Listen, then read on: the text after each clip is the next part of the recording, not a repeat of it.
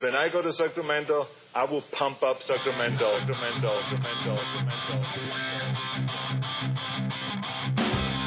Turner Sparks just got married and has moved home to America after 12 years living in China. Sir Michael Ira Kaplan has 2 kids, a wife, a job, and has spent his entire life in the USA. Neither one can figure their country out. This is Lost in America.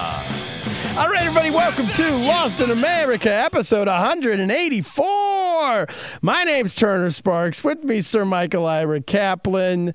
Cap, I am back in the basement. I'm back in the fort that the children built for me on the podcast today. You left West Virginia? You're home? You got home safe? I am back. Yes, if you're not a subscriber to the Live from the Bunker show, you missed my entire trip to West Virginia last week. It was a fast one. You blink, you miss it. I did. I had 3 or 4 episodes out there in West Virginia. You guys, if you want to listen to that, go to Lost in America. Go to Patreon.com. Yes, yeah. Patreon.com/Lost in America. The notes for that, the link for that will be in the liner notes of this episode. Kaplan and I do this show every Monday, and then every Tuesday through Friday, just the two of us do a half-an-hour show over there called Live from the Bunker. So get involved with that. $5 a month, you get us 5 total times a week. That's pretty good, Kaplan. Every single weekday you can listen to us, getting you through the entire pandemic. On the show today, we have the great Daniel Pomerantz joining us once again from Israel, calling in to tell us what it's like. To tell us what's going on over there in Israel. Cap, he's an old friend of yours. Yeah, he started Playboy in Israel. He's had a life.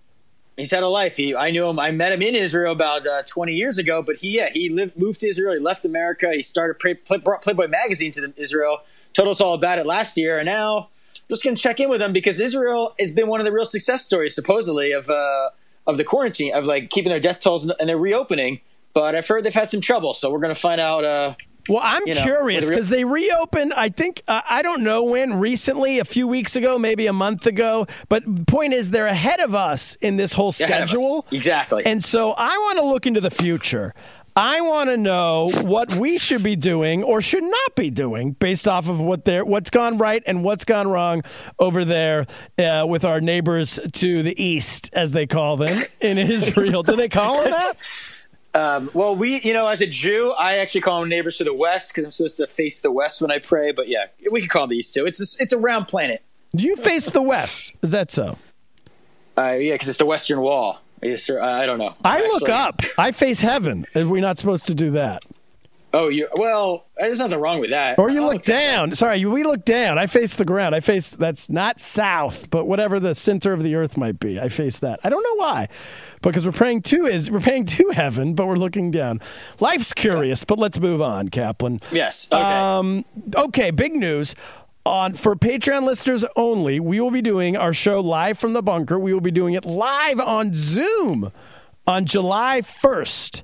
So what you will do is log on. We will send everyone who's a Patreon subscriber, we will send you a link. You can watch us, Cap and I, do our show live, and then right when the show ends, we're going to do a happy hour with everybody. Everybody will grab a drink. We'll do questions. We'll talk to everybody. All of our characters over there. We have a whole slew of characters because we're a whole family over there on the Patreon show. We like to shout out listeners. We like to bring them into the show, sometimes have them on the show. Producer Matt's been stopping by the show over there. So get that. But the only way to get that is get it on Patreon. And also another announcement, my show, my Friday night Zoom stand-up comedy show will be back this week. We took last week off in honor. We just didn't feel it was our time to speak in the middle of everything that was going on. 2 white guys. It was not the best. It wasn't our place to jump in and tell everybody what was going on. So we decided to hang back last week, and now we'll be back this week. I don't know what's the best way to say that, except for it wasn't our point. It wasn't our place, right? Am I wrong? It was. You did your thing. You had a blackout. All businesses were shut down last week. Ruby didn't even have ballet classes. Make space for the important voices, which is not me complaining about the hot tub in the back of our house. I mean, that's important too, but it's not as important. You have a lot of weeks to be complaining about hot tubs. It could wait a week. It might ring false. Exactly. So, Cap, anyway, we are back this Friday night, and we have an exciting show. That'll be a lot of fun. So get that. Go to turnersparks.com to get involved with that. Now, I want to talk about – yeah, go ahead. Oh, I gotta say one thing because I felt like the voice of like producer Matt in my head right after I said. I'm getting better at it. Like I said something. I'm like that was wrong. I just want to clear it up because I know I'm going to hate mail. I want to preempt a bit. That we face the Western Wall, but Jews face East because it's closer. That makes sense. So that's what I thought. You don't. I got confused. I don't want producer Max sending me hate mail or coming on with that. So. You gaslighting me, Kaplan. Yeah, exactly. I said face East. I don't know if that's you got it right. You got it right. I don't know if that's what gaslighting means. I don't know what that. Well, that'll be the next thing we have to correct. But yeah.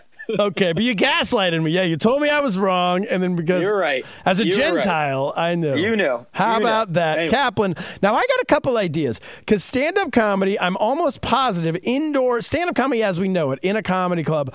I don't think it's going to come back until after there's a vaccine.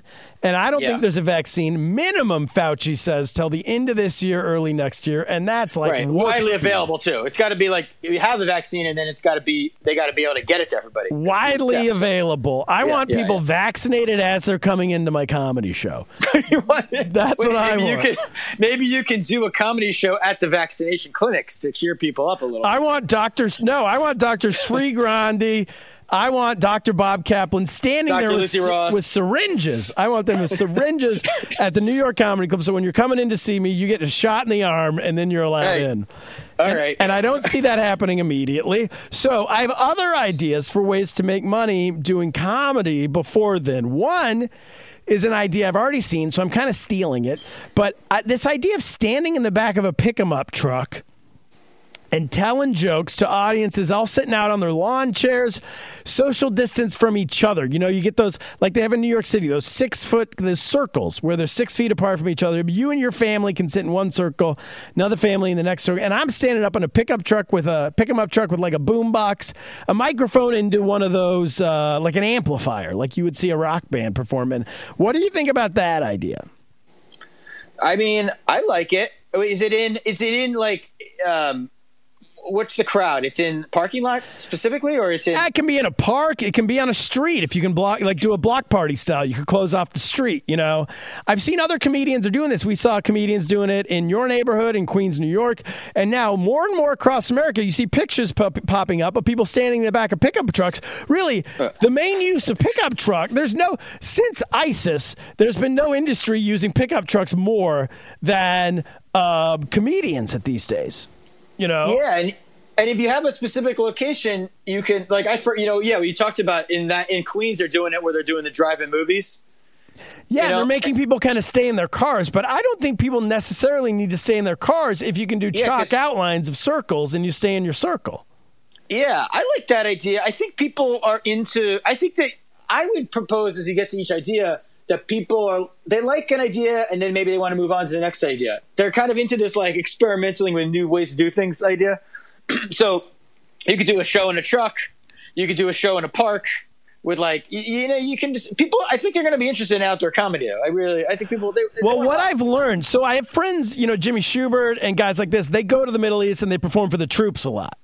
And what they say when they come back is that they go, listen, it wasn't ideal. The conditions were not ideal. I was standing in a cafeteria on top of a table with no real stage, no lighting, no goods. The sound system was pretty weak, but it didn't matter. The crowd, they were just so appreciative that I was there that it was the best audience I've ever performed for in my life. And I found, I think that this is going to be the case when you start doing these outdoor shows. Of course, it's not as good as performing at the New York Comedy Club, the Comedy Cellar, these type of places. Yeah. And God bless you. But it is. But I think people are just going to be happy that something's going on. What do you think? Yeah, because people have, not to compare it to being in a war zone, but But why not? People have been cooped up forever, and yes, cooped up. People are able to go out now and do things, and they're starting to be more, people keep saying like, oh, it's like normal, but it's not, because you don't have bars, you don't have sporting events, you don't have Broadway, you don't have shows, you don't have movies to go to. So any form of entertainment you can give them, I'm finding myself interested in, like, I'm just looking at anytime I was walking the dog yesterday and two people, a boyfriend and a girlfriend, were having an argument on the street. And I was so excited for some sort of entertainment. Like this was like I was watching like a live play. I haven't seen a lot of that lately. So just watching a good old fashioned fight in the street. It's so exciting. So to see a performer come on, any kind of performer. I mean, dance. There's other. You could even make it a combined show where you have like other kinds of show, Well, so Tyler Sparks, they had a band play. This was like a Dixieland, like amazing band played last night on their front porch. And that's where we started talking about 75 people came out to watch this thing. Everybody, and it was free. They just sent out an email to the neighborhood, and the entire neighborhood came. And so I'm thinking, why not bring out a pickup truck? I stand in the back of it, in the bed, and I the tell... Hillbilly Hamptons have really... The Hillbilly... Yeah. They've rubbed off on me, these I want to bring the Hillbilly Hamptons back to Arlington, West Virginia last week for the people, So, yeah, I like that. You just drive around. You got to play like a song, like Mr. Softy. You need like a song lets people know. Well, Ben Sparks had a great idea. He goes, why don't you ride in on the pickup truck... Yeah. With theme music, as you're saying, and then when you hit your last punchline, you go, turn on the car, Jeb, or whoever's driving, and they rev it up and drive you off. And you ride off into the sunset. Yes. Yeah. Stand in the back to a hero's welcome, a hero's journey, Or if they're heckling you and throwing stuff, you just jump, easy exit. So yeah, you leave early. Either way, you win. Second idea. Okay, so that's a winner. Second idea, I made for Natalie Sparks, she's my niece, for her birthday, her 8-year-old birthday a week ago. Happy birthday. Happy birthday, Natalie. I made her a birthday podcast. I did a full pod, interviewed everybody in the house, interviewed her grandma and grandpa over the phone, put together a podcast about her life that I gave to her on her birthday, and I'm going to tell you something. She loved it, Michael Ira Kaplan. That is a great idea. And now the whole family, everybody's been telling me, why don't you do this as a business? Why don't you say, pay me some money, I'll do a 30-minute pod. If it's your grandpa's birthday, if it's your nephew's bar mitzvah, if it's graduation, if it's retirement, whatever your celebration is, you give me 5 people from your life. Maybe it's your coworkers because somebody's retiring, so all the coworkers get together, and then I interview each one for 5 minutes. I slap it together as a podcast, give it to you like a half-hour pod as a celebration. Why is that not a good idea? Yeah, it doesn't have to just be for birthdays, too. It could be for graduating. That's what I said. That's what I just said, for anything. Oh, yeah, for anything. And it can be, that's a good idea. That doesn't even need to be in a quarantine. That could just be normal. That's a business. That's just a business. I mean, that should be a Patreon level. We should be doing podcasts for people if they pay us enough. Well, I'll tell you this much. It did take a long time to put together because you have to first of all, you have to schedule all these phone calls, and then you gotta, cut an audio together. It's easy if it's one conversation, but with the more conversations you get, the longer it takes. So it's not going to be cheap, but it's something that I don't think a $25 Patreon gets it. But I mean, look.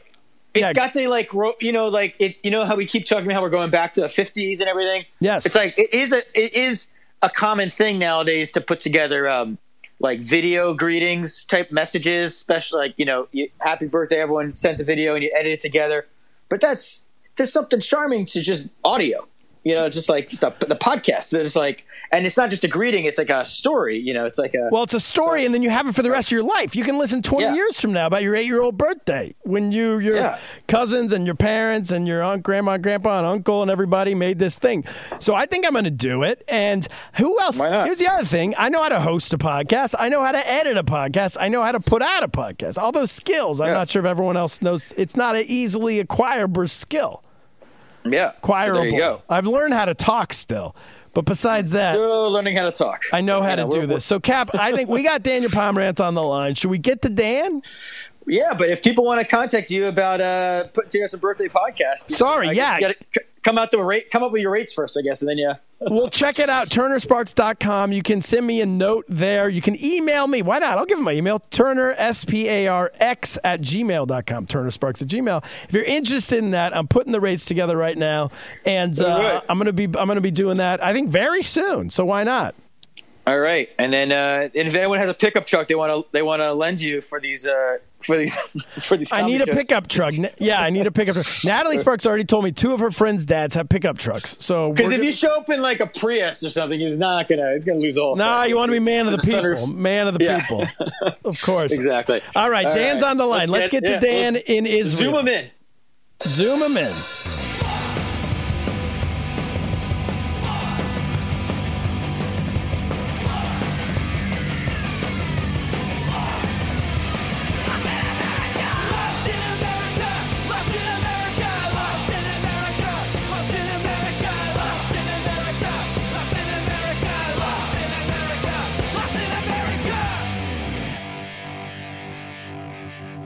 All right, we're back with Daniel Pomerantz from Honest Reporting. Welcome to the show, man. Good to be here. In Jerusalem, right? I'm in Jerusalem. At the end of the month, I'm moving to Tel Aviv. But right now, I'm still in Jerusalem. I've been living here 5 years. The holy city. That's the problem, is that I'm not a very holy guy. And, like on weekends, everything shuts down. There's really not much to do except go to dinners and pray. And if you're into that, it's cool. But, if you're not, it's just there's not a whole lot here.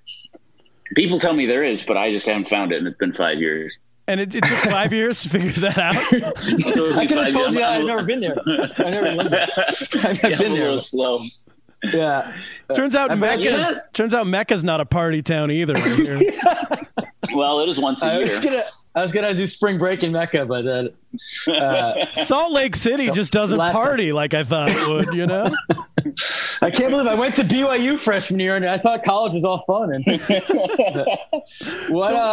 but is the quarantine? Is it good to be in a place that shuts down normally 2 days a week anyway during a quarantine? It's an advantage, I'll right? Tell you, yeah, I got good practice. People are all complaining about, I can't go anywhere, I can't do anything. I'm like, I've been doing that every weekend for 5 years. I'm all set. To me, this is just Saturday, except 7 days a week. So what's going on? You guys are out of. Are you working your way out of quarantine? I feel like Israel's ahead of us right now, right, in the United States in terms of the start. Did you start earlier, ending earlier, or start later, ending earlier? We started a couple weeks earlier, but also what we did really well is we shut down real fast because, in America, people are worried the economy, it's racist. You can't let people in. And Israelis just screw that. We're just shut down. It's racist. and I think you're mixing stories, but yeah. He's in America. He's not in America right now. So he gets his news. It's filtered. Keep going. Yeah. So I meant it was because they were saying in the beginning that it was racist to keep Chinese people out of America or whatever. Oh, right. Right. Yeah, I forgot about so that. back then, there's a whole racism keeps coming back, but no, there's different racism. And so Israel just shut down. And so we started flattening the curve a lot sooner. And now we're opening up a little bit. And while we were flattening the curve, the problem was that the religious communities weren't shutting down. They're like, well, you can't not have a wedding. You can't not go to synagogue and pray. So they kept doing that. And then everyone in B'nai Brak, and remember we were talking before about Shtisel from Mea Shearim. They were all getting sick. Oh, Shtisel. Shocking, this Shtisel didn't listen to the orders. So all the religious people are getting sick, but then the religious rabbis caught on finally, and they said to their communities, okay, stay in. And the good thing about religious people is when you tell them, when they're a community leader, when the local rabbi says do it, they'll do it. So then they started getting a lot better. And then we came up with this brilliant idea to reopen the schools. And don't think about this, but you can't reopen the economy, reopen the schools, because all the parents have kids and a lot of them can't afford daycare. So without schools, the parents can't go back to work. They got to be home with the kids, right? So they start opening the schools. And that week, by total coincidence, there was a heat wave. So they said, all right, because of the heat wave, we're making a special rule for 1 week you don't have to wear your masks. So they send all the kids who are bacteria factories anyway back into the schools, tell them they don't have to wear their masks. And exactly 2 weeks later on the nose, which is the incubation period, the numbers start going up again. So that's what we're dealing with now a little bit. So go ahead. Go for it. I was going to say, wasn't there a teacher who was positive who went into one school and spread 100 kids in Israel somewhere? He knew he had it. He didn't mention it. It was something like that. And he spread there were 200 cases that day, and over 100 of them were all from that school and all from that one teacher. So now they're testing the schools like crazy, but it might not be as bad as it sounds. Because for one thing, when you do that many tests, you're going to get a lot of positive results. So it might not be that there are really more cases. It might be we just know about more now because they're testing 10,000 people a day, which for the size of Israel's population is a lot. And also the good news is that the number of new cases each day is not growing exponentially. It's kind of staying the same each day. So that means that probably they're doing a pretty good job shutting down schools when they discover something, putting people in quarantine for a couple of weeks when they get sick.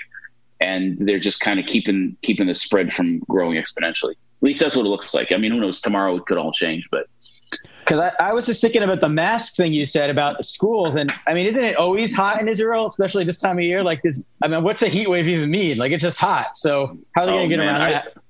I learned a whole new meaning for hot when I moved here. And it's funny now when I walk around Israel with a friend from America on a hot day, usually I'm like, okay, I'm doing all right. And my friend is like dying. Because when you're just here for enough years, you kind of get used to it. So this was a day that was so hot that even Israelis found it hot. So that's what hot means. It basically means like it was over 100 degrees for like a week in a row. It happens once in a while. It seems to me like that's going to be a problem. I mean, like not having kids wear masks is for sure an issue. But in America, Cap, do you think you can get a group of 5-year-olds together and they'll all wear their masks properly, even if they're trying to wear their masks? Like adults in America are still like, I don't know how to put on a mask, which frankly, if you can't put on a mask, like go back to kindergarten. But it's a pretty simple thing to put on. Adults can't figure it out.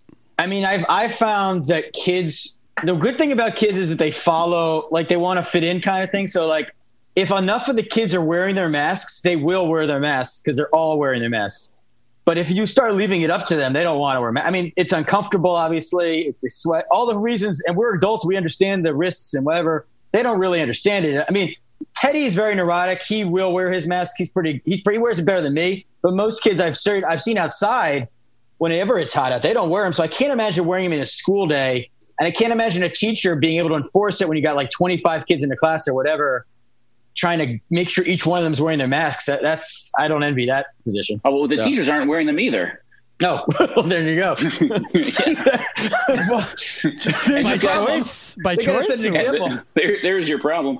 And you got, Israelis are not famous for like being a culture that likes to follow rules. This isn't like Japan. I'm familiar. Where like, I heard there's a news story where in Japan they didn't like have any legal penalties to enforce anything, and so we shouldn't have it either. I'm like, are you kidding me? In Japan, you don't need to. You tell people to do it, they'll do it. In Israel, people will argue with you just to argue, even if they agree with you, they'll argue with you. Yeah. So you got people wearing masks like down around their chin because they want to take a quick breath, and they just leave it there, smoking a cigarette. Dan, what they'll do here is in the grocery stores. And this is like 100% the times I've been. They will wear all the employees will wear the mask, but then whenever they want to talk to you, they pull it down to talk. Right. Yeah, like the one time you should be wearing it. Completely. They're like, this is in the checkout line. They were like, oh, it's going to be $25.15, and then they put it back up. I'm like, what are you doing? This is not. Yeah. It's a bit of a common sense thing that I mean, it's better than nothing, but yeah, that's.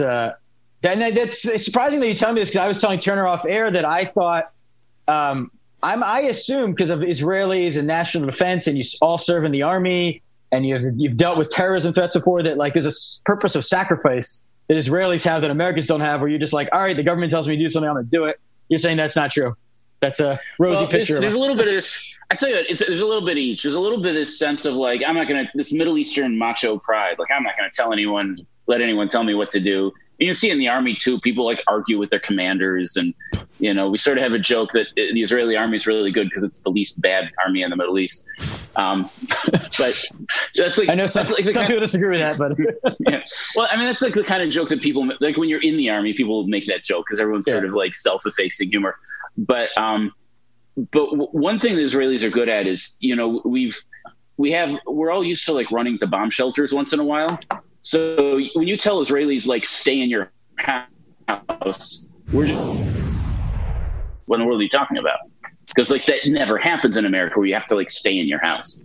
Yeah, I mean my grandparents built a bomb shelter in like 1935 or something, and beyond that, I don't think it's been done since then in the United States.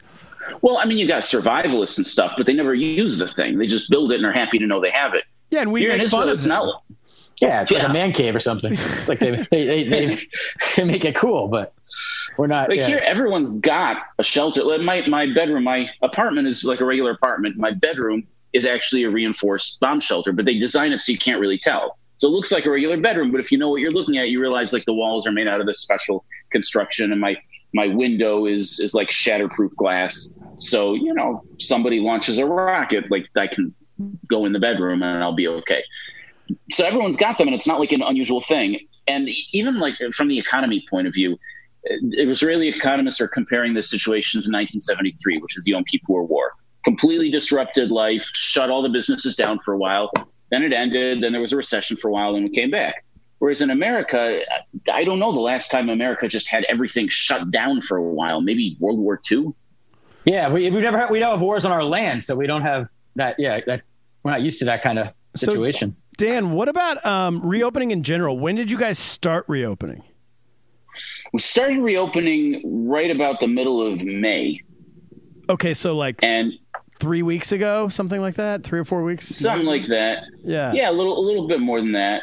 And so we look around, people not wearing the masks, people screwing up, and we go, oh my God, we're in such bad shape, we're the worst, And then we look around at other countries in the world and we realize actually somehow we're actually doing pretty okay comparatively.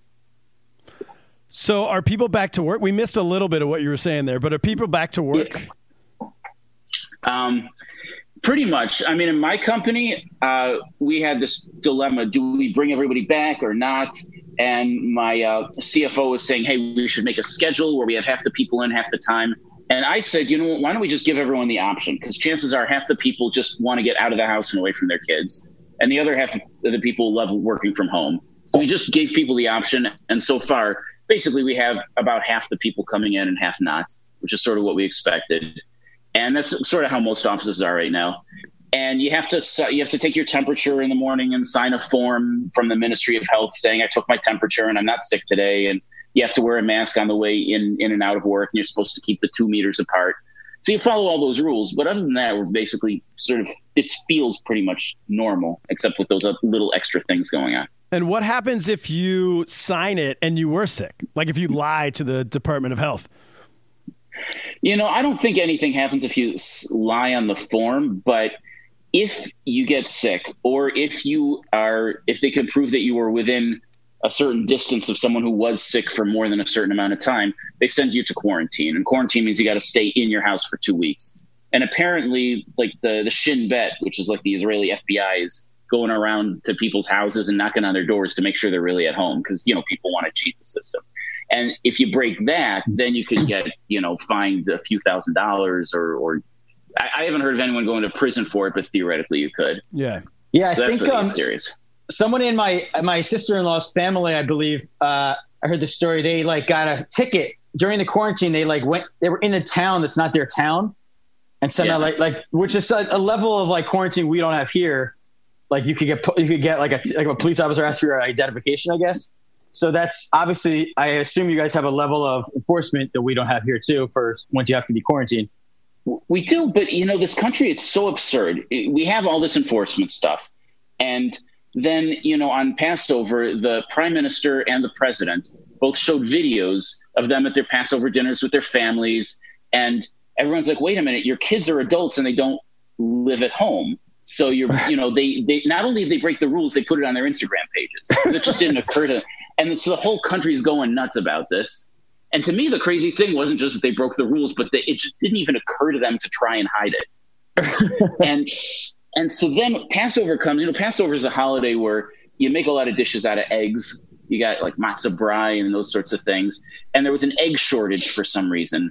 So the Mossad went and started airlifting in eggs for the Mossad's like the Israeli CIA. They were airlifting in eggs from Europe. And there were egg riots, like in ultra-Orthodox communities. People were massed outside, hundreds of people fighting over to get these eggs. And, first of all, it's there's no social distancing going on there, right? 2 weeks later, now when you're fighting, a couple weeks later, they had some big thing in a religious neighborhood. I was with somebody's funeral or something going on, and the police are trying to break it up. And so to protest against the idea that the police are trying to stop them, people came out and started throwing eggs at the police. Whoa. And I'm sitting there you're just fighting to get the eggs. Now you're throwing the eggs at people. Yeah, those are valuable eggs. It could be worse. They could be completely disbanded like in Minneapolis. So yeah. You don't know who the Mossad killed to get those eggs. Some other country got you. So that's we don't give anybody ideas. The looting has calmed down here. We don't want to get eggs thrown at anybody. Kaplan, here in Israel, we got no looting here except for eggs. That's the only thing we loot. Cap, what happened with the because you were saying that the super religious in Israel eventually decided to call it off and social distance and stay away and all that kind of stuff. What happened in Brooklyn, Cap? I don't know if I remember the end of that story, because I know for a while they were still having funerals, and then they had de Blasio told them not to, and then now he's like Hitler Part 2. Well, they had a funeral where they in hindsight with all that's going on now, it's interesting because they planned it with the NYPD. They had an outdoor funeral. They had this big idea. They thought it was going to be genius, and they didn't factor in how many people were going to come and how bad it would look. So then the NYPD changed their minds and were like, no, we can't have this. And then it was a disaster. But I think they put the brakes on all that stuff for a while. I know that the police have raided some of the ultra Orthodox for having schools and whatnot. I'm sure with the protests, it annoys them. I don't know if you saw these Hasidic guys in Brooklyn, these kids, they came up with they put a sign up. They said, in love of George Floyd. And then they just made a kid's carnival. So they could have we found a loophole. It's a protest. Jesus. But yeah, I don't know. People get so mad at the Hasidic guys, but I'm like, you can't get mad at them anymore because it's just social distancing outside is over in America, at least. Well, I think the difference is fighting for your life versus. Yeah, but I mean, well, whatever. But the point is that we'll see what happens. I mean, people got really mad in America about the thing in Missouri, the Ozarks, the real Ozarks, but there wasn't some crazy outbreak to my knowledge there. So yeah, has there been any of that in Israel? Is there anyone any videos of people just like Gal Gadot partying? Just partying on the beach? Yeah, I mean, that's the thing. We were sort of picking on the ultra Orthodox a little bit, but the thing the Orthodox have going for them is that once you get the community rabbi to say, hey, everybody stay home, everyone will stay home. Whereas in the secular communities, you got you go to the beaches in Tel Aviv, people are going out, they're on the beach, they're hanging out. You can't stop people once the weather gets nice, unless you massively go start giving everyone tickets or something. So yeah, people are out there. But what we seem to be seeing is that the real problem spreading happens inside of closed rooms. So schools, synagogues, just anything indoors. But when you're out on the beaches, for some reason, it's just, there's enough air moving around. It doesn't seem to catch as much. All right. So that was actually my question, because there was some study that we've been talking about on here, maybe a few weeks ago, or I would say 3 or 4 weeks ago, maybe now, by some, I don't know, it's some doctor in the United States basically saying that they studied, I think, South Korea, the United States, and a couple other countries, studied where the outbreaks were happening, and 90% of them were happening at indoor events, indoor gatherings. And my question was going to be, is that what is bearing out in Israel as well? Now that it's reopening, is as long as you're outdoors doing stuff. Because I'm trying to do stand-up comedy outdoors, and I want to see if that's possible. Yeah. It does seem to be what's happening. I think, I'm always a little bit wary of what scientists say, because so many scientists are saying so many things and they're all contradicting each other. But if you just wait a little while and watch events unfold and then ask yourself, all right, what am I really seeing? Then you kind of start to see what's happening. And in Israel, what we're seeing is that every time there's, you have to wait 2 weeks after something happens before you see the results of it. But every time something happens 2 weeks later, you see it's always the indoor stuff that's causing the big spread, and the outdoor stuff, as bad as it looks on TV, doesn't seem to be doing that as much. Yeah. But watch me get proven wrong tomorrow. No, but it's an interesting point you make, though, to back up a little, because like you say about something people believe in, and to those Hasids, the funeral for their rabbis is the biggest, it's the most important thing. It is something they believe in. So when their rabbis tell them to do something, they listen. We don't have that. That's part of the problem we're having in America. It's some people believe, people just want to do their own thing. So that we're trying to struggle with the reopening. Some people really believed in the quarantine for a while. Now they're kind of well, I gotta get back to life. So but also we did have, the evangelical Christians still going to church and then just getting obliterated on social media. And we never had an example of, did we have any of their leaders step up and say we can't do that? Or I don't know. I haven't followed it. I think, yes. Eventually, I think it kind of slowed down or maybe stopped. I mean, it all broke down into how evangelical you were. I think the mainline religions didn't do that. Yeah, exactly. Well, I also did you see, I saw some clip online once during the height of everything where it was a Tel Aviv bar almost outside on the beach. And it was all people who had coronavirus just hanging out. It's Antibody Island. And that's been my idea for a dating app this whole time. Yeah. So maybe the Israelis, I feel like, would catch into this. If you could, maybe your friends in Tel Aviv, we can start maybe do a beta program there, because that's the future of dating. You have the antibodies, you go party. Okay, COVID, we're calling it. Okay, COVID, yes. I didn't. Yeah. Where they were, you know how the USS Comfort to Israel, we did it with boats, we did it with all into field hospitals. And so you have these hotels where everybody in the hotel had COVID, and people had milder cases where like they were doing yoga and having, I don't know, little parties and stuff. Some of them were like super shut down. Others were like more chill. Did that work? Did it work? As in like, well, I mean, it created more capacity, because for a while we were worried there wouldn't be enough ventilators or enough beds in hospitals. I mean, it was Italy that was scaring everyone, like hospitals turning people away who had to like go die on the street. So that's what everyone was worried about. But it worked in the sense that there was a place to put people, and then we flattened the curve, and now they're closing them all because the hospitals, as they are, have more than enough capacity now. Yeah, because I was just saying, because the Italy thing, I remember what everyone was scared about was they were saying how Italy has this aging population and people all live close to each other. And I mean, come to think of it, Israel is very similar. I feel like you have like a lot of families. It's not like America where we live so far from our parents. I feel like a lot of people live near each other. Obviously, a small country, and Israel, I think, has one of the like best death rates, right, or lowest death rates of this virus, next to like China is number one, of course. Allegedly. Russia's number two, allegedly. But I think Israel's actually number one of countries you trust their numbers on. Is the last I checked. Yeah. So I don't know. I guess I did something right, is what I'm trying to say. So, well, yeah, it had to do with shutting things down quickly. You know what happened? That Italy really got kind of a gut punch, because there are these leather factories in Italy that, you can say it's made in Italy because it's an Italian leather factory, but it's actually a Chinese factory. And a lot of the workers are Chinese, and a lot of them are from Wuhan, and they commute over from Wuhan and like spend a few months at a time working in these factories in Italy. And because China wasn't really letting people know about the virus at first, there were just hundreds of people from Wuhan spending a lot of time in Italy working in factories. So by the time anyone knew about the virus, Italy had already gotten infected, past the point that they could shut things down and stop it. I didn't actually know that. Did you, sir? Yeah. No.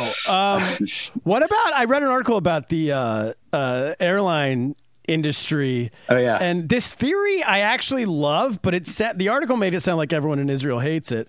But the theory was that they want to open up country by country with like Middle Eastern or European countries that have, they call like a green country, meaning like they're clear, like Lithuania is clear of the virus. So you can travel from Israel to Lithuania, but that's it. And then when a third country gets cleared, then you can travel. I think I've been saying from the beginning, we should do this with the United States. Like Montana right now is clear. So they should open up Montana and whatever state comes next. And those two can travel between each other. It's logistically impossible to do this in the United States. But is this is this working, or have they tried this? I mean, they haven't tried it yet. They're talking about it. But I don't think there are enough countries that are clear enough for long enough that they're there yet. But the idea is they're thinking as they begin to open up travel, first it will be with places like Australia and New Zealand, who have really good rates. And I think Germany has pretty good rates. And then only later on, we start adding countries like England or America that got hit pretty hard. I mean, airport's completely closed. It's totally closed. No, there's actually... There's a little bit of flying going in and out. I actually have an employee who went home to visit his family in London just now. My question is, I think when he comes back from London, he's going to be required to stay at home for 2 weeks. I'm not sure if that's the case, but I think it is. So then he'll just have to be working by Zoom and whatever. So you can travel. It's not super convenient. I think you got to wear a mask on the plane the whole time. It kind of sucks. And then you have to come back and go into quarantine, or at least you had to last time I checked. But it can be done, and it's being done a little bit. I mean, it just seems like this is if it's possible, this is the way to do it. My cousin lives in Montana, and she's a nurse, and she's saying like, yeah, everything's great now. We have 0 cases. We've had 0 deaths for like a month, but I think it was starting this week or last week, they're opening back up because of tourism, because they can get like people to all the national parks. So she's like, yeah, we're just expecting a giant flood of new cases when everybody comes in. But if you could only open to the other state that is also clear, And then even if that would make New York basically the last people. Well, hey, it looked a few weeks ago like the last people. We're doing better than a lot of states right now. We're zooming ahead. Yeah, New York's getting it together. What the heck happened? Look at us, baby. I heard Cuomo telling me this morning in his briefing how great y'all are doing. You get the Cuomo briefings in Israel. Look at that. Wow. The Cuomo show's international. We had a phone call for a bunch of our donors for my company. So we're a nonprofit, and everyone's asking, okay, what's going on with COVID? So I just did my Cuomo impression. I said, well, let me tell you how we're doing. We've got some good numbers. We're doing fact-based analysis. We're being smart. We're opening up smart. And you need a joke. Enjoy that, everyone. You need one of his You need one of his terrible jokes. Yeah, you need a good dad joke. Say today's Saturday. Today's Saturday. I know it's Saturday because I don't wear a tie on Saturday, so my tie tells me it's Saturday. My no tie. Which is a very illogical joke. There's no logic in that because he's the one who put on his own tie. Yeah, and today was day 100. So and he's been doing that bit for like months, and no one laughs anymore. And every Saturday now, he's shocked that no one laughs. He's like, "What? You don't like that joke? That killed in March. That joke." But didn't he get declared like the most eligible bachelor in the world or in the country or something like that? There was a peak of people gagging for Cuomo, as they say. Gagging for Cuomo. That passed?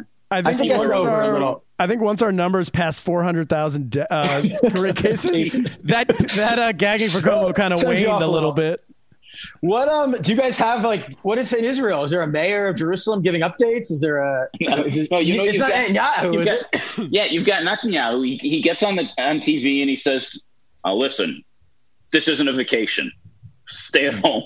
Great. And that's it. He's like he's got a very I don't give a crap kind of attitude. Like, I don't care if you like me. I don't care what you think.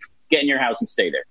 Right, and that's pretty good. The thing is, for Israelis, it kind of works because Israelis aren't kind of looking to be coddled. We're looking to see that somebody knows what the heck he's doing and does it. Hey, yeah. So that's kind of working here. Stop running around, please. I mean, I think in America, people were a little bit anxious about Trump because he's so all over the place, and that kind of works on other issues. But on this issues, you kind of want a guy who's a little bit focused. Focus isn't his strong suit. Yes. I don't know what issues Trump's all over the place thing works on. We're still trying to figure that out. We're going to find the crisis. That's the solution for it. But what about do you think I need to know this? My mom's listening. She needs to know my brother's going to be his wife's having a baby in September, God willing. Do you think we're going to be allowed Americans into Israel by September so my mom can visit? What's the Israeli? Talking about September. Yeah. Talking about September is like talking about 10 years from now. Like, nobody knows. I mean, I could maybe take not necessarily. We just don't know. I could maybe take a guess about what'll happen a month from now, and even that's a stretch. But you'd start talking 3-4 months. Who knows? I think there's they keep coming up with new treatments, and they're obviously working on vaccines and stuff. So one of these days that's going to come out, and that'll change everything. And the testing's gotten fast. Ben Gurion University, which is down in the Negev Desert, has developed a 1-minute test. And they developed a 1-minute test, and I think it hasn't been fully, approved and, FDA kind of stuff. But apparently they're testing it and it works. Once you have a 1-minute test, you could come into the country. They'll know if you have it. If you don't have it, you're clear. You just give it a test at the airport when you get in, and it'll be something like that. Yeah. That's the thing. This whole taking a temperature is also illogical. We all know that it might not show up for like 5 days, 6 days, 7 days, 8 days, 10 days. So taking a temperature when they walk into a building is nice, but ultimately I don't know what it does. I mean, it might prevent people who are currently sick. I guess it eliminates some of the people. I went into the pharmacy because I ran out of masks. So I walk in and they take my temperature, and then the guy's like, "Well, you can't come in. You don't have a mask." I'm like, "Well, that's why I'm coming here, is to buy a mask." Oh no! He's like, "But you can't come in without a mask. How am I supposed to get it?" It was very Abbott and Costello. It's like who's on first, what's on second. Can you just hand the guy money and be like, "Go get me a mask"? No, you know what I did? Because it's Israel, I just argued with him for a while. And finally he handed me a Kleenex and said, "Hold this over your face." Problem solving. I'm just like, that Kleenex has got your hands all over it now. Yeah. So I'm holding his dirty hand Kleenex on my face. And And then I'm searching around. I can't find who's selling the masks. And finally, one guy's telling me to go to one end of the store. That guy tells me to go to the first end because everything's chaos. But eventually, I got my masks, and now I've plenty of them. No, you got to stock up. Don't lose your masks. Oh yeah, I keep extras all over the place. They're the new sunglasses. You can't lose sunglasses. It's very frustrating. You can't lose masks. That's all I find.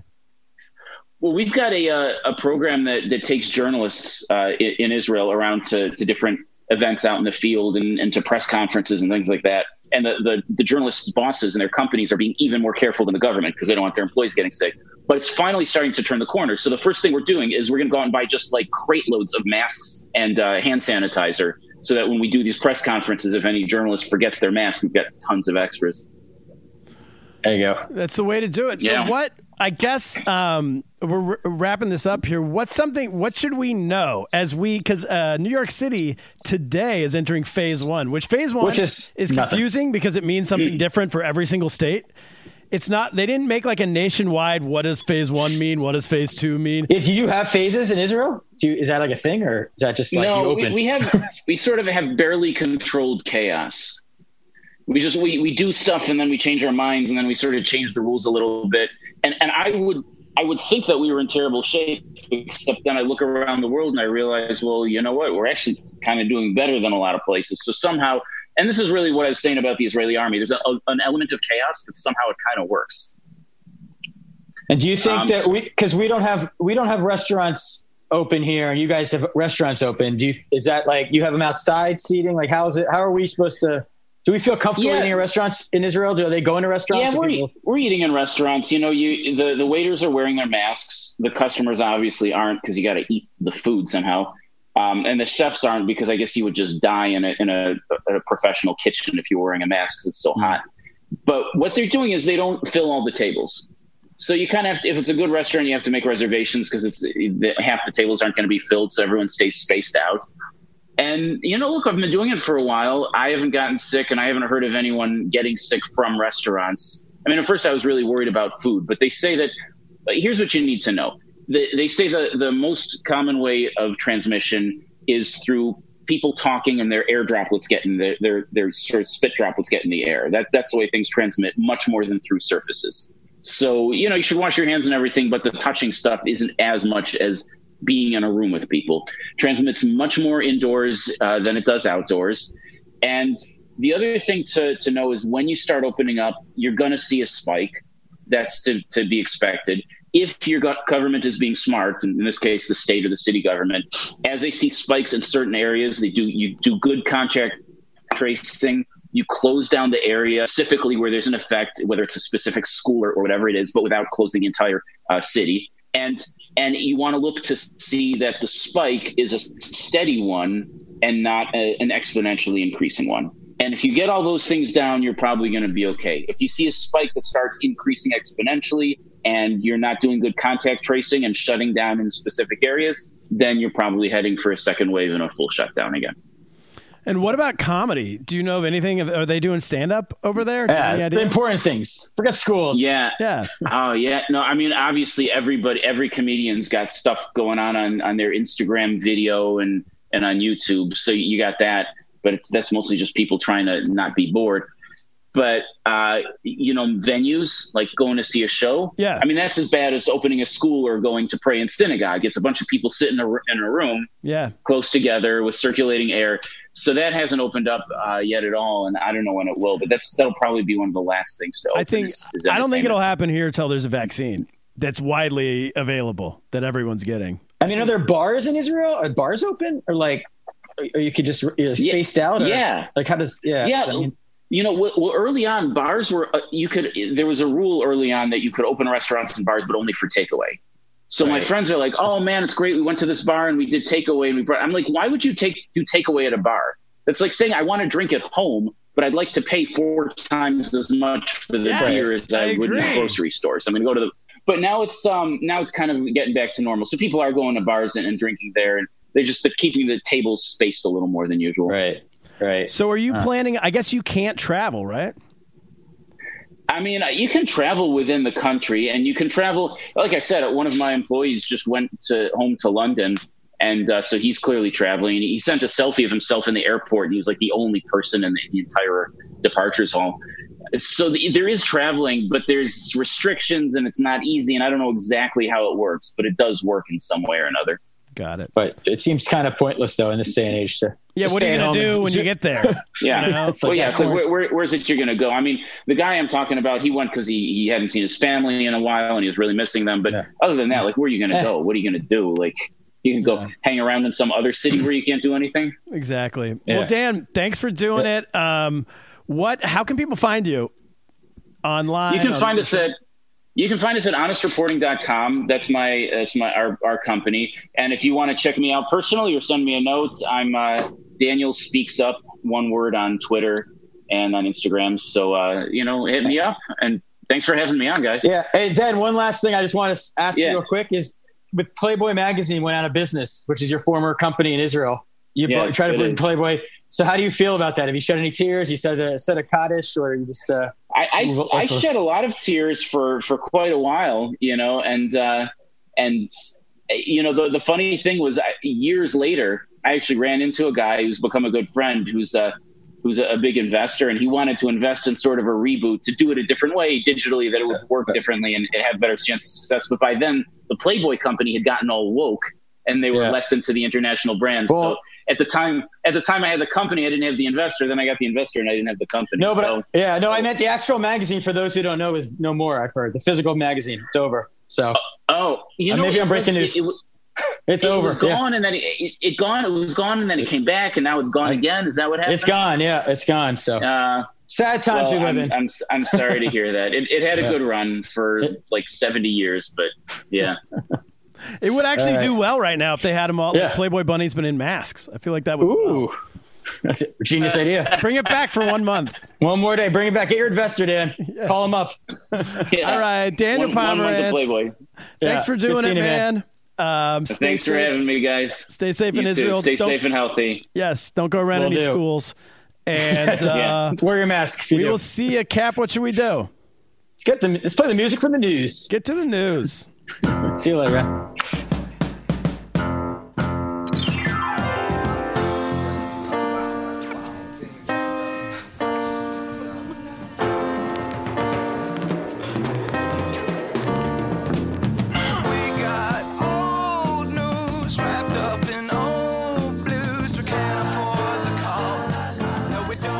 All right, we're back. Kaplan, Daniel Pomerantz. What a great guess. Yeah, loved catching up with Dan. Is that his second or third time on the pod? It's his second time on the pod. He came on. It wasn't that long ago when we were still. It seems like years ago. But we were in the studio. I guess it was last summer. I think he came in last summer when he. Yeah, I think that was at the end of that interview. You mentioned him traveling, and he travels a lot for work. So I'm sure he doesn't want to admit that traveling's. Well, it also feels like, to me, it feels like he's been on a number of times. Is that just because I know I hung out with him first at your wedding, maybe a decade ago, which was or a decade more. ago. We did have a podcast then. I know, but you seem like that's all part of the same story. And then maybe it's just I've seen him. I don't know if I've seen him or somehow talked to him places, but he has a familiar vibe with the show. Let's just say he's that. a fan. He's a fan of the show, and he has a good, his job. He travels to America a lot. He's American born, so I hope for his sake that they figure out a way for him to travel. I'm sure he's itching to get to New York. We'll have him on again one day. I'm sure but he, he was on for the Playboy episode originally. The Playboy episode. All right. Yeah. First news story of the week comes to us from Entertainment Weekly. That's where we get all of our best news, Kaplan. We don't get enough news from them, but we're going to work on it. We're going to up it. Mario Lopez is is he still on Entertainment Weekly? I don't really know. Is Billy Bush back there? No. Or Entertainment Tonight. Is that the same thing as Entertainment Weekly? Is Tosh, what's his name? Tosh.0. Mary Hart. Mary Hart, I mean. Yes, I imagine so. This is a newspaper, though, or a magazine. Okay, here we go. Stormtroopers are enforcing social distancing at Disney World. So Disney World is reopening on July 11th, last I heard. Is that correct? I guess. I don't know. And they're getting the stormtroopers out there. This proves that millennial, because like me, millennial, I've accepted You're a this millennial. idea. I've accepted the fact I have come out as a millennial. And now that I'm living in that reality, it's I accept myself for who I am. And I've never known anything about Star Wars. The references don't work on me. Are stormtroopers good guys or bad guys? Should I have Teddy on or Ben Sparks on to explain this to you? Yeah, kids know this, and then Gen X people know this. Yeah. No, it's a great excuse. Like, I agree with you. I love Star Wars as a kid, but then always made fun of people who were into it as adults. Like, why would I care? I'm not a kid anymore. But like having a kid, having a son especially, is a great excuse to like watch it again and not like it's like, you know, it's like so I have watched a lot of the Star Wars lately. I've watched about 6 movies recently, so I get what you're saying though. And you know how Dan Pomerantz just said though his Hasidics listen to the rabbis. Yes, if the rabbis tell them to do something, they do it. Well, I think both kids and millennials or whatever you want to say will listen to someone if it's Star Wars based. Like no, you're totally wrong here. My point is, you're totally wrong. My point is, millennials don't get the references. We don't know anything. Speaking as a millennial, we don't know anything about Star Wars. This is for Zoomers and Gen X. That's what I meant. Gen X, Zoomers. You're right. I got confused with the millennial term. Gen X geeks and their children, though. That's who's going to Disney World. That's who has the money. The millennials don't have the money to go to Disney World. It's expensive. No. The Gen X parents, the Zoomers, whatever that means, the Boomers, and their the grandkids and the kids are into Star Wars, so they get it. So that's the important thing. I can tell you for a fact, if my dad and I, who's a boomer and a millennial, if we walked through Star Wars and there was stormtroopers there, we wouldn't know. Like, I'm honestly still asking you: are they good guys or are they bad guys? No, they're bad guys. They work for for Darth Vader, basically. So why would you have a bad guy? Wouldn't you want it to be friendly to a kid? Like a because kid? You listen. No, it's like you got to rule. The Empire in Star Wars knew you got to rule with fear. You got to rule these kids with fear, so they don't listen. They're not disciplined. You got to Will Savant style. You gotta come in. You want to get kids to Disney World knows their entire fate of their company is at stake here. Disney World might not survive if they don't have people. They can't figure out a safe way for people to go there. So they need fear. They need kids to feel terrorized that real stormtroopers will kill them if they don't social distance properly, wear their masks, do everything they're told. And then their Gen X dads are just loving the idea, and it reinforces. Oh, I love stormtroopers. I gotta. Listen. I like this. Okay, see, I didn't even have a take on this story because I didn't understand it. But now that I do, I like it, and I think that if the kids are really bad, if the kids won't social distance, the stormtroopers should scoop them up and take them into some back alley where they get the crap kicked out of them by Darth Vader. Yeah, okay. I think there should be Darth Vaders around in the back. Multiple Darth Vaders in the backs, not facing the customers, but in the back alleys places, so you can take them right there, and they can either get a stern talking to, or maybe just a can of whoop ass. Right. Well, like Ruby Kaplan mentioned on a previous podcast, she said that Darth Vader is, he's the master social distancer. He's got the mask on. You got the lightsaber, it keeps you away. So you're right. If you give kids that's the other thing. If you give kids lightsabers, then they're going to keep a distance too, because they're going to, everyone's going to stay give them stormtrooper masks, or give them masks when they enter Disney World. Give them a little mask. Everyone would love that. They'd wear it. They give them all masks. Darth Vader. This is the idea, Cap. You raise the price of admission by $10, right? But it includes a mask. Exactly. Everyone will go for it. It includes. I honestly think if you're going to go to Disney World now, it is like, it seems crazy, but the biggest stress about Disney World is the crazy lines. There's so many people. Yes. I got to assume that there's not going to be crazy lines because they have to cap out how many people can be there. A lot of people are just going to go. This is probably the best time to ever go to Disney World, actually. I think you're wrong. But here's to see Stormtrooper. Here's the problem, Cap. Here's the problem. The people that are going to go are going to be all the wrong people. Yeah, that's probably right, though. That's probably all the all the people who think that Maz are created by the government and that this is all a hoax and that everything. So they're going to accuse the Stormtroopers are then going to be considered like the police for the woke society. It's gonna reinvent Stormtroopers in their mind. Now they're going to look at Stormtroopers like they're progressives almost. Yeah, this is actually bad for Star Wars as a brand. They're going to lose a lot of customers. It's going to change the way Cobra Kai became good guys in the reinventing of the Karate Kid. It's going to change the way people view the whole rebellion. But go.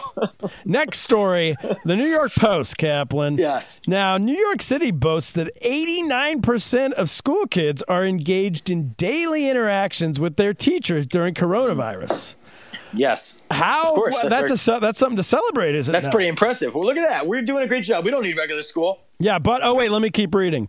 But educators, meaning teachers, that's a fancy way of saying teachers, I think, educators. Yeah, of course. But teachers dismiss the statistics as smoke and mirrors. And then they have a quote from a teacher here. She says, a student can literally text or email F you, they say F you, and that counts as, in quotes, a meaningful interaction, says an elementary school teacher told the Post. Interactions do not mean class attendance or completed assignments.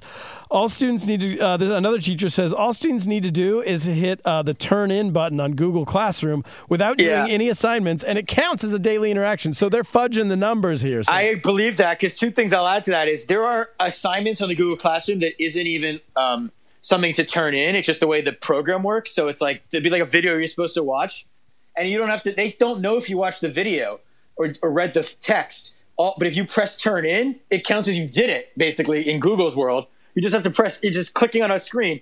And, the attendance thing, it's like a Google form sheet, and you have to type in your name, which Teddy actually does it every single day on his own. He does log in and he likes to leave a comment, but Ruby has never done it. I always do it for her.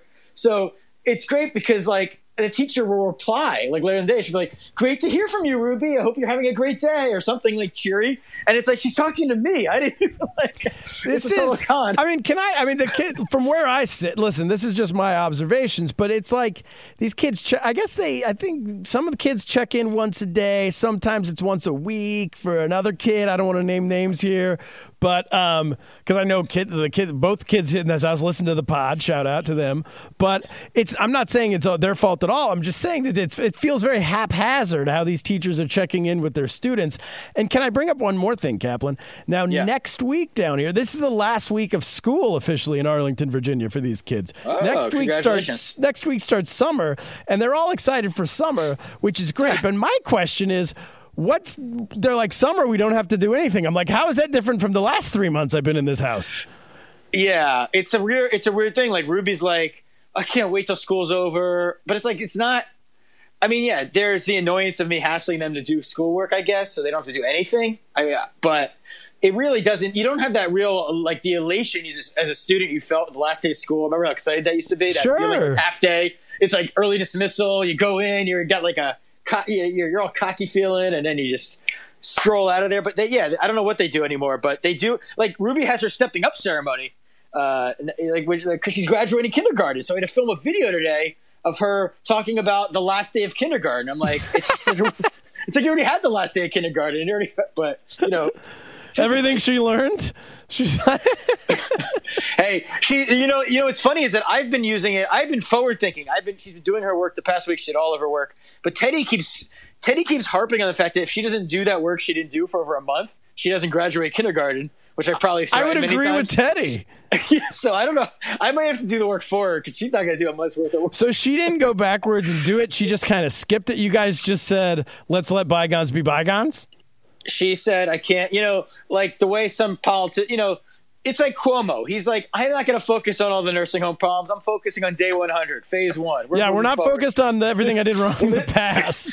No, we're going forward, and I'm going to do a good job going forward. That's Ruby Kaplan. This is what Ruby Kaplan needs to do. This is anytime like an athlete like misses the game-winning shot, and then they go in the locker room and they're like, "Oh wow, how do you feel about missing that?" This is what you always have to say. You go, "Listen, people, trust me, I'm harder on myself than you could ever be on me." Yeah, and that's how you get your way out of it. Is you go, you don't understand. I'm my own biggest critic. That's what Ruby Kaplan needs to tell her teacher. When her teacher says, "You didn't do schoolwork for a month. Trust me, this is hurting me.